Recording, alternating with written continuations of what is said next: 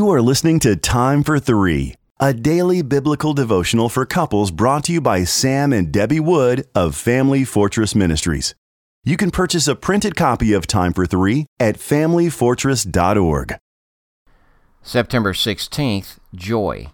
Our first scripture reading comes from Philippians chapter 4 and verse 4. Rejoice in the Lord always, and again I say, rejoice. Luke chapter 10 and verse 20. Nevertheless, do not rejoice in this, that the spirits are subject to you, but rejoice that your names are written in heaven. Psalm 51 and verse 12. Restore to me the joy of your salvation, and uphold me with a willing spirit. Several years ago, one of my sons attended Worldview Academy, a teen summer camp that teaches apologetics. When he called home, we asked him if he was having fun. His response was very profound. He said, "We've been instructed to tell our parents that we're not having fun, we're having joy. God commands His children to have joy.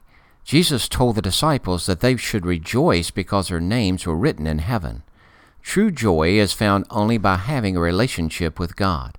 The world can experience the fleeting emotions of happiness, but only a Christian has inner joy. John W. Sanderson states that a lack of joy is practical atheism, for it ignores God and His attributes. What robs joy from God's children? First, sin destroys our joy since it interrupts our intimate communion with God.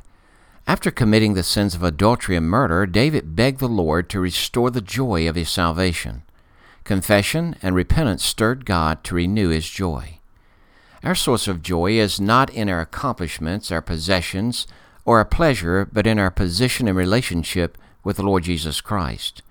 Joy dissipates when we seek it anywhere except a relationship with God. If we base our joy on our circumstances, life will be like riding a roller coaster. Circumstances change, but our standing in Christ will never waver. We have a tendency to lose our joy when we suffer trials and tribulations.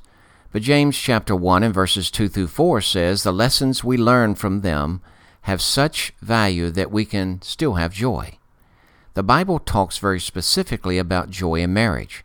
In Ecclesiastes chapter 9 and verse 9, it commands the husband to live joyfully with his wife.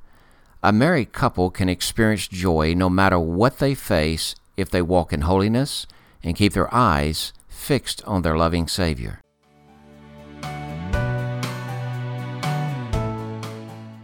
If you are blessed by these daily podcast devotions, please consider joining our ministry team by making a donation of $2 per month on our ministry website at familyfortress.org or on our ministry app.